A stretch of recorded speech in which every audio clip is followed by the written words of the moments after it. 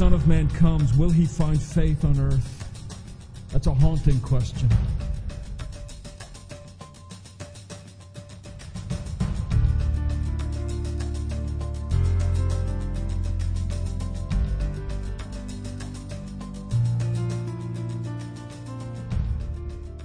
Our way through the book of Colossians. Some weeks ago we came to the focusing verse that Randy presented to us, that therefore as you receive Christ Jesus the Lord, so walk ye in him. The idea being that who Jesus is, as we come to him, all of life is to be shaped by him. And we have been looking at this in the light of needing clarity in a murky world. That is, we live in a world and a culture, a society that has just thousands of different messages that are bombarding us, philosophical, ideological, political, social, moral, all these different values and ideas coming at us, and it's a very confusing, swirling mixture of things. And so often as Christian believers, we sort of follow along with this murky, cloudy, fuzzy, foggy kind of cultural idea, system of ideas and values and so forth.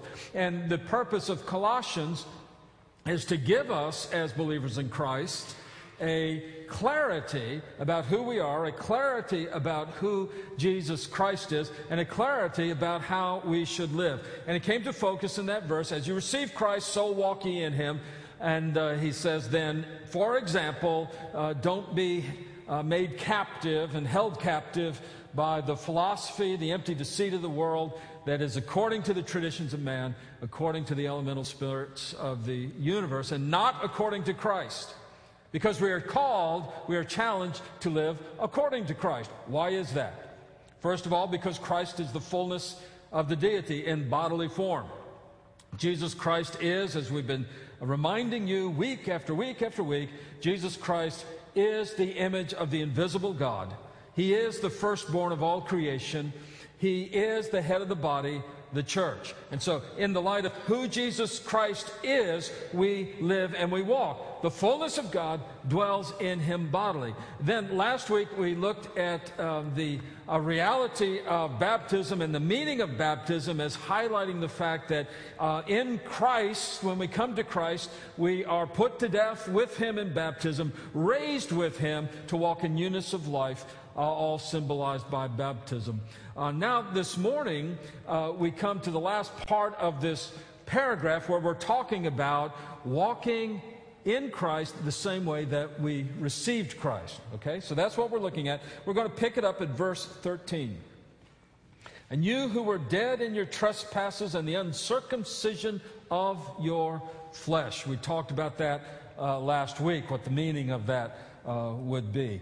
And I refer you to that video if you want to get that.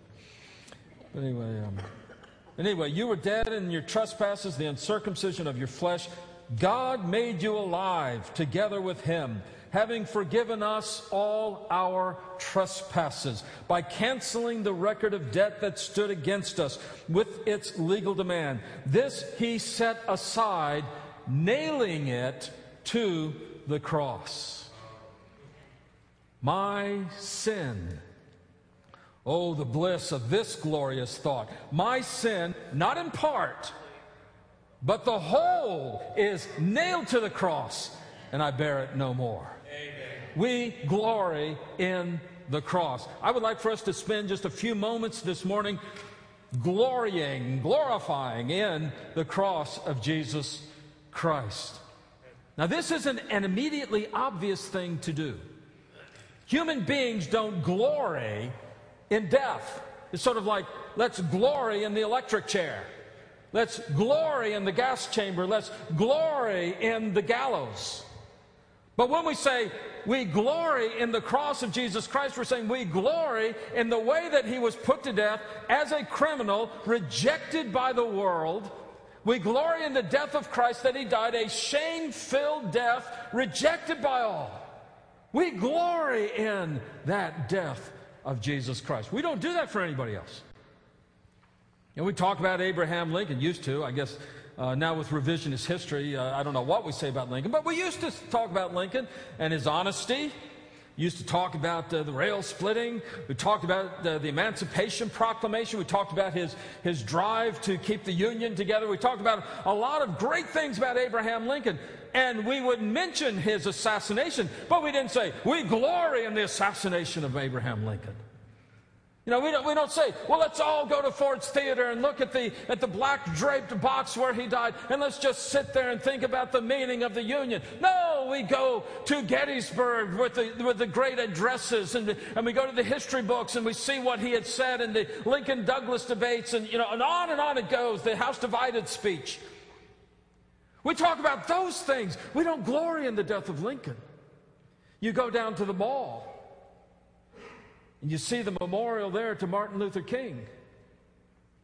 We remember how he died, but we don't glory in his death. We don't take some satisfaction. We don't see some glory in the fact that a coward struck him down.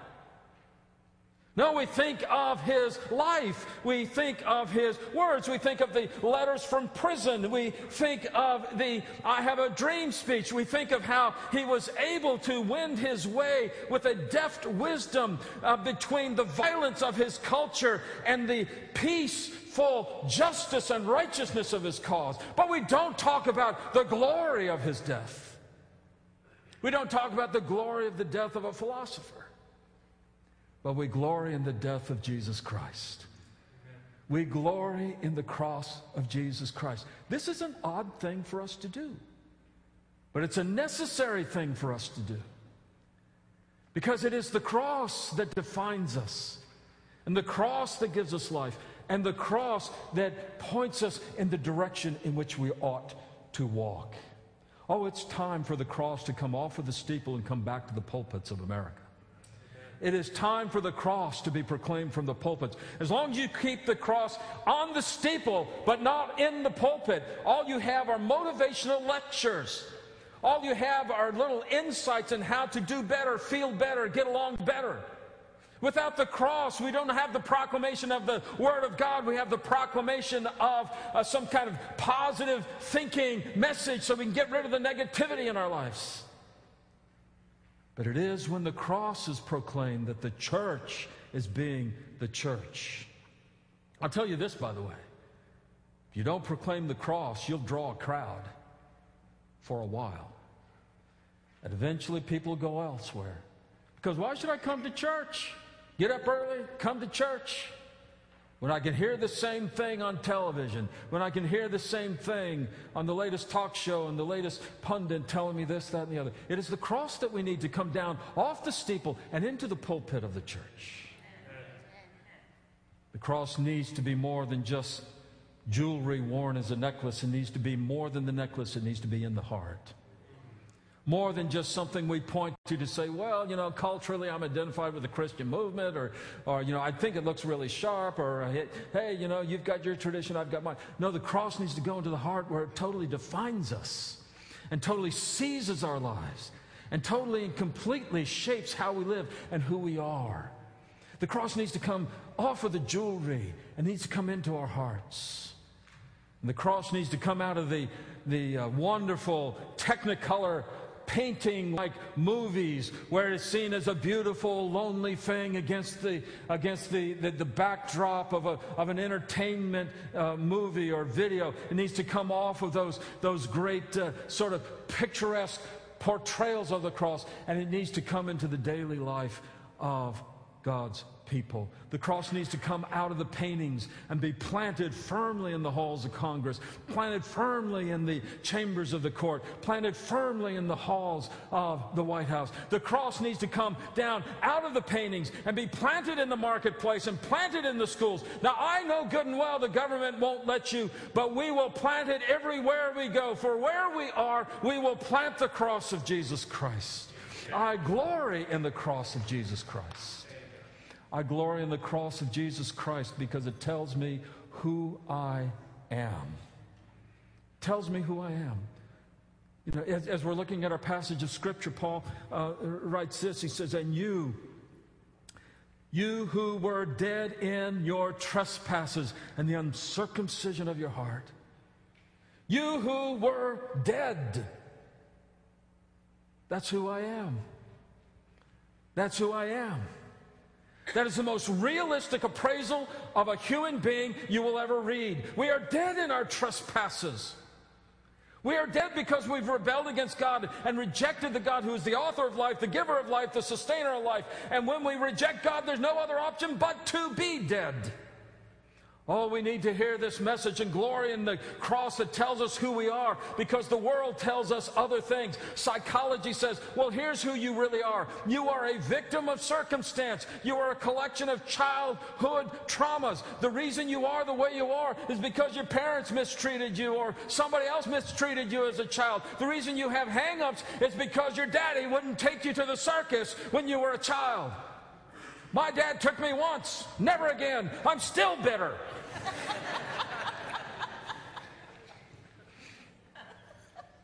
Psychologists will tell you that all you need to do is just talk about what's happened, get in touch with the subconscious. And when the subconscious is aware of what's going on, it'll float out into the conscious. And then when you see the conscious, you can handle it. Folks, you know what the problem with counseling is? You know why you're nuts, but you can't do anything about it. The world will tell you it's just a psychological problem. The world will tell you that, no, what's going on is that you're a victim. You're a victim of some social program or some social ideology. You're a victim of some other group. You're a victim of some other economic class. You're a victim of your system. You're a victim of something. And oh, how great to be a victim, because it excuses everything. The world tells you you're a victim. The Bible tells us we are a victimizer, for we crucified the Son of God. The world will tell you the reason you've got problems is because you've just gotten a bad break in life.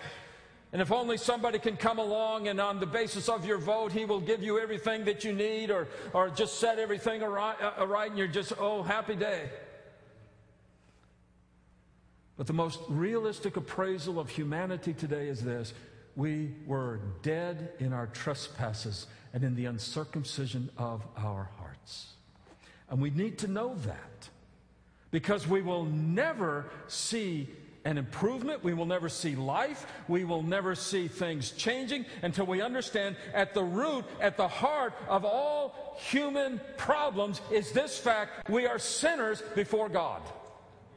And until the gospel is infused into the answer, whatever it might be, until the cross brings the answer, we will only have temporary answers, temporary Band-Aid coverings of the problem. We will never get to the root problem until we get to the problem of sin. Now, it's not a happy thing to have someone tell you that you're dead in your trespasses. But the cross tells me who I am. By the way, the cross tells you who you are. Because you were dead in your trespasses. And the uncircumcision, the rebellion against God, the rejection of God, the uncircumcision of your heart. You too were dead in your trespasses. But the great thing about the cross is, as the cross shows us who we are sinners before God. The cross also tells us that God has done something about that sin. He has done something about it. We read it just a moment ago. He's taken that certificate of debt and he has nailed it to the cross. He has nailed it to the cross. Who was nailed to the cross? Jesus Christ. Our sins nailed to the cross. Do the math. It's like a logic problem on the LSATs. If the sin was nailed to the cross and Jesus was nailed to the cross, Jesus took our sin. And he took our sin upon himself. And when he died, our sin was put to death. And what that means is that besetting sin that has frustrated you your whole life. You don't talk about it much because it's hard to talk about, and it's hard for people to listen to, and they'll never quite understand. And what you've learned is, well, just keep quiet about it. But inside, you've been struggling with a besetting sin your whole life. And whenever you're with the people of God and discussions go along, you're just thinking to yourself, well, that's fine for them, but there's sin in my life. There's something I struggle with in my life. There's a problem that I'm trying to deal with in my life. There's that sin that I keep struggling with. Here is the good news of the cross. Jesus Christ died for that sin. It is paid in full. It has no authority over you at all. Yes, you may struggle with it, but it does not define you. The love and the grace of God defines you. See, that sin that others have done to you, that sin that has distorted your life, that has wrecked your life, that has taken away something precious from you, someone precious from you, and you're living in the aftermath of the hurt and the pain of that sin. Here's the good news of the cross. That sin, Jesus Christ died for that sin. And you're set free from that sin. You bear it no more in Jesus Christ. So this is one of the reasons I glory in the cross, is that it tells me who I am. And it tells me honestly. I was dead in my trespasses. I was dead in my sin and my rebellion against God. I also glory in the cross because it tells me who God is. It tells me who God is. You who were dead in your trespasses, the uncircumcision of your flesh, God made alive together with him, having forgiven us all our trespasses, canceling the record of debt. This is who our God is. You look to the cross and you see our God is a loving, gracious, forgiving, merciful God. You see that God is not confined by our limitations, but his grace is just immense in its ability to cleanse us. You look at the cross and you see that God is righteous. You see that God is righteous and holy. Why? Because our sin deserves death. You know, we reject God, the God of life. The only thing left is death, and so we're choosing death. And so having rejected God and his love for us and gone our own way, gone into sin, we deserve death. That's all we deserve. And on the cross, God says that is right. Sin is an affront and offense to God, and it deserves death. But God in his kindness and gracious is not only just and righteous, but he is merciful and gracious. And so he takes our sin that deserves death and he puts it on his Son, Jesus Christ, who dies in our place. And the righteousness of God is upheld. And the holiness and the love and the grace of God is equally upheld. In the cross you see who God is. Holy, righteous, perfect, and yet loving, kind, and gracious. See how Paul puts it here. He said he forgave us. How does he put it? Having forgiven us all our trespasses. Look, I am so grateful that on the cross we don't see a 1/2.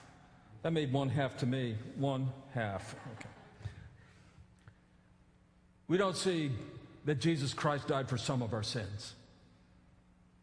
On the cross we do not see that Jesus Christ to make it possible for us to start earning our salvation. On the cross, we do not see that Jesus Christ died for the sins that everybody does, but not for the big things that we've done.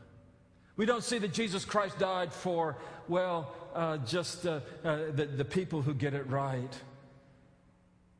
We see that Jesus Christ died for our sins, and not for our sins only, but for the sins of the whole world. And he died for all of our sins, all of them. You know how that sets you free?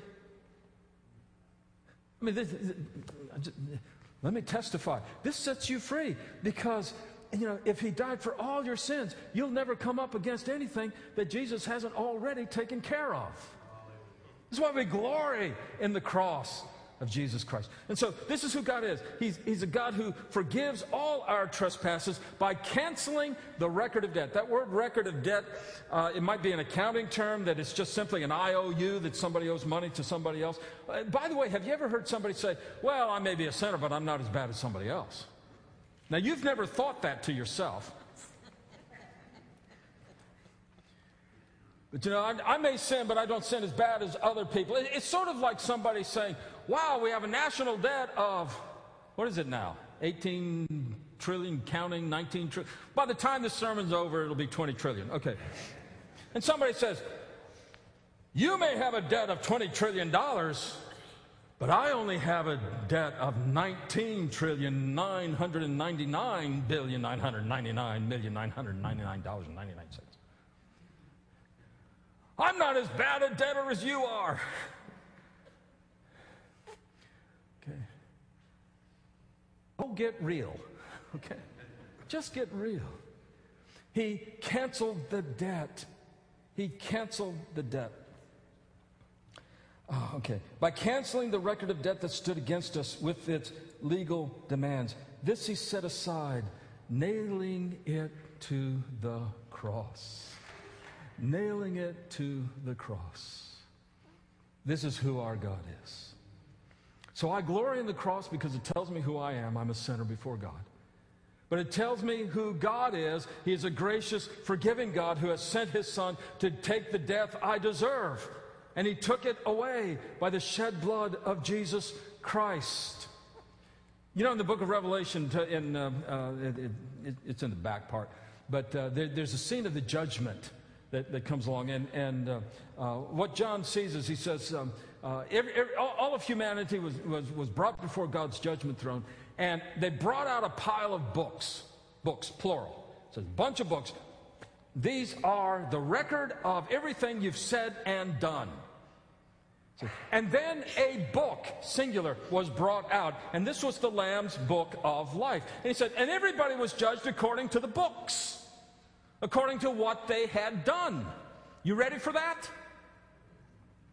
Are you ready for someone to open up the book of your life and not just the stuff that you were willing to publish, but the privacy of your thoughts, the attitude of your heart, the dark secrets? Now, this isn't to be threatening. This is just to be realistic. But to be judged out of the works that we have done. And then the scripture says, and so we were judged out of the works, but if your name was in the Lamb's book of life, if your name had been written there in the crimson of the blood of Jesus Christ, if your name was there in the Lamb's book of life, the books didn't matter anymore, only the blood of Jesus. Only the blood of Christ. We're going to glorify God. We're going to glory in the cross because of what he's done. But that's what we're talking about. The debt canceled. Paid in full. It's done. By canceling the record of debt that stood against us with its legal demands, this he set aside, nailing it to the cross. I glory in the cross because not only does it tell me who I am and who God is, it tells me how I live. For he disarmed the rulers and authorities and put them to open shame by triumphing over them in him, or in Christ, in the cross of Jesus Christ. Now here's the picture that he's drawing. In the ancient days, when a general came back from warfare, he would travel back into the capital city, the victorious general, and with him he would bring along the entire army that he had just defeated. The whole army. And he would lead them along as if to say to the people, see, I have subjugated them on your behalf. God has subjugated the powers and the authorities of the air on our behalf. You see, back then, in New Testament days, the Greek people, the Roman people, believed that in the atmosphere were floating around all these spiritual beings. Some they called demons, but some they called principalities. Some they called authorities. Some they called rulers. And they just knew that all floating throughout the air were all these beings with powers and authorities who were able to sabotage your life and wreck your life. Folks, this was the science of the day. If you did not believe in demons, then you were a science denier, okay? So if you don't believe there's principalities in the air, you're a science denier. Now, here's the point. You were convinced that all these spiritual things were working to just assault your life and to attack your life and to sabotage who you were and to destroy your life. And in the cross we see God has defeated them all. He has triumphed over them in the cross of Jesus Christ. They have no more authority over you. Let me give you just a practical exercise. This coming week, at the beginning of the day, in the middle of the day, at the end of the day, and then every hour in between. So every hour on the hour, I want you to think to yourself, I will glory in the cross of Jesus Christ. I will glory in the cross of Jesus Christ. And then just watch who walks into your life. More than likely, it's going to be the one guy who just irritates the stew out of you. It's going to be the guy who always says the thing that makes you angry. It's going to be the guy who comes in and just sort of abuses the friendship. It's going to be somebody coming in that you really would rather not talk to. And everything in you is going to well up to tell him off or to give him a piece of your mind as if you had any to spare. But you are going to, just respond in anger. Just get mad at him. Here's the deal. I want you to glory in the cross of Jesus Christ. I want you to give to that person the grace you received from God the Father in Christ Jesus. I want you to extend the forgiveness and the understanding and the compassion that God has given to you in Christ Jesus. And glory in the cross that you were counted worthy to make the meaning of the cross of Jesus Christ known in your life. In the family, husbands and wives, glory in the cross of Jesus Christ. Glory in the opportunity to love one another the way God in Christ Jesus has loved you. Glory in the opportunity, men, to love your wives as Christ loved the church and gave himself for her. Glory in the opportunity of giving your whole life that you might present your wife to God, spotless and blameless, a pure, unblemished sacrifice of praise unto him. Glory in the cross of Jesus Christ. It's a very practical thing to do. It'll transform your attitude, transform your relationships, transform your life. Because the cross tells us how to live. See, I glory in the cross of Jesus Christ. I glory in the cross because it tells me who I am in a realistic way. But it tells me who God is. And it tells me how to live by faith in Jesus Christ. Now, with me for a moment, go back to the cross of Christ. It was probably set, to tell you the truth, nobody really knows where it is, but you do research and things like that. But it was probably set on a rise, on a small hill, just outside the gates of the city. Just outside the gates of the city. And why did the Romans crucify people there? It was so that everybody walking into the city would see these people dying a slow, lingering, agonizing death, and they would think to themselves, these Romans are serious, I better behave. Okay. So a lot of people would have just been walking by into the gates of the city to do their shopping, and they would walk right by the cross of Jesus. And I dare say the vast majority of them walked right by and said, oh, they got another one. Okay. And were completely indifferent. Didn't care. Didn't notice. And didn't receive the grace of God. But there were other people at the cross. There were the religious leaders, the Pharisees, the Sadducees, those who had engineered the mockery of the trial with the complicity of the Roman power, Pilate. And these religious leaders, they looked at the cross and they looked at Jesus and said, yeah, great.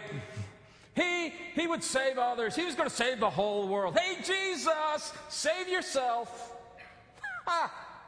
What were they doing? They were doing theology. They were being religious. They were encasing themselves in their self-satisfied, smug religiosity that told them that they were better than other people and that they didn't need to change. Other people did, but they didn't need to change. And so they looked upon Jesus, they scorned him, they mocked him, and they never received the grace of God in Christ Jesus. There was a soldier there. When Jesus died on the cross, he looked up and said, I think this guy must have been the Son of God. We're not sure what his level of understanding is. We can't say that he was ready to write a treatise on the Trinity at that point. But he did understand one thing. This guy they had just crucified didn't deserve it and was unique among all other men. And he had taken the first step towards the cross. But there are two other people there.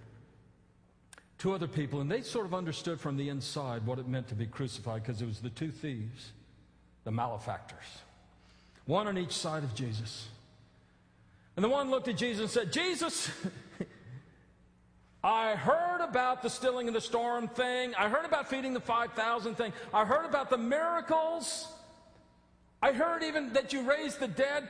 Jesus, save yourself and us. In other words, he said, Jesus, get me out of a fix. I'm not interested in surrender. I'm not interested in following you. I'm not interested in what would come after. Just get me off this cross. And I'll say thank you and go my own way.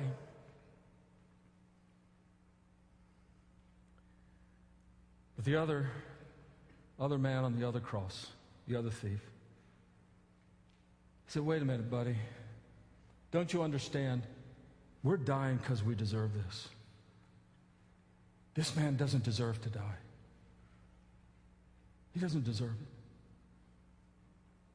And he said to Jesus, remember me when you come into your kingdom. That's all. Just remember me.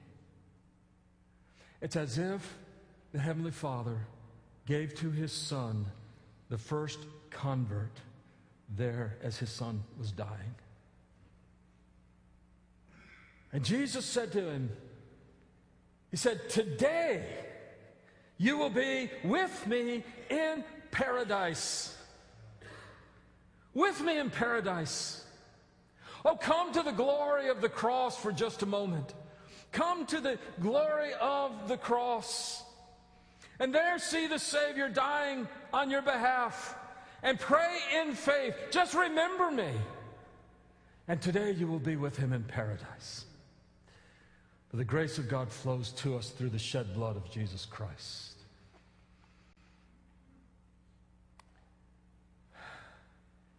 I'm just thinking again of the line of that old hymn.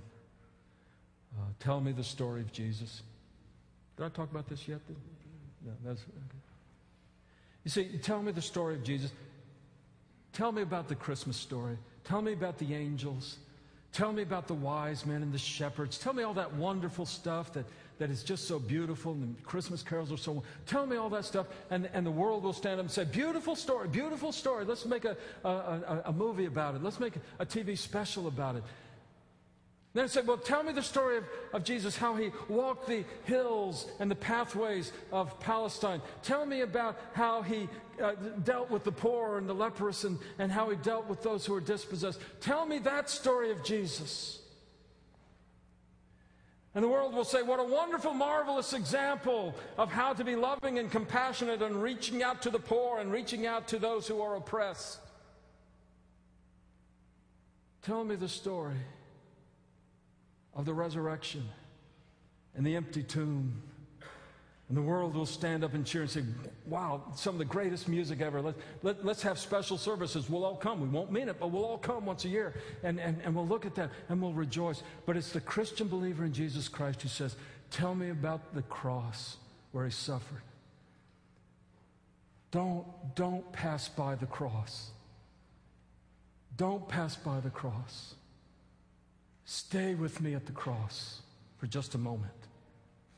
Stay and let me weep while you whisper. Love paid the ransom for me. I glory in the cross. I glory in the cross.